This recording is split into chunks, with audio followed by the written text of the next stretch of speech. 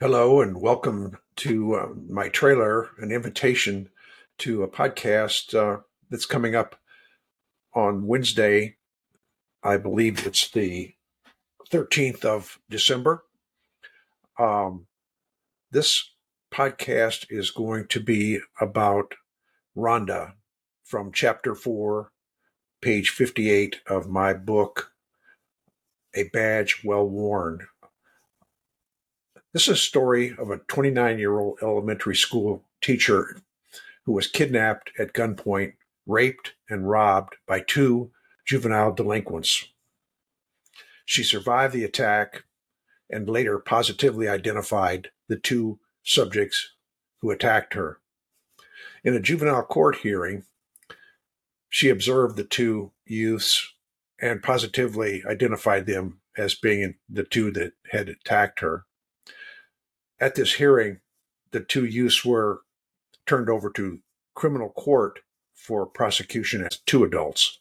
The two youths were found guilty in their trial in state court and sentenced to lengthy prison terms. The appeals then began. And this is what our podcast is going to be about largely, is about a recap I experienced in my investigation of this rape case, which included later the identification of the two suspects and their apprehension, and then their trial, and then the subsequent appeals that occurred, which I found to be rather interesting, to say the least. The first appeal was to the trial court, where they asked the judge to reconsider the fairness of the trial, and that was denied. And then the Supreme Court of Indiana heard the case, and it was affirmed.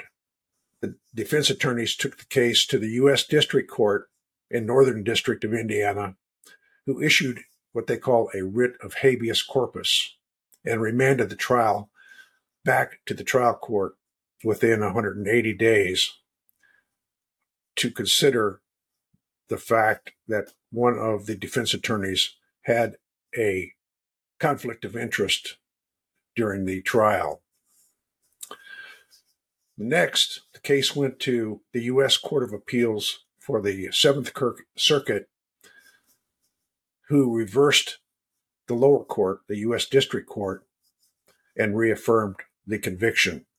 Listeners are invited to hear my observations of the case and my opinion of the appeals that followed. If you get a chance, pick up a copy of my book, A Badge Well Worn, available on Amazon. I think you'll find it make a great Christmas gift for your friends or your family. I'll talk to you on Wednesday.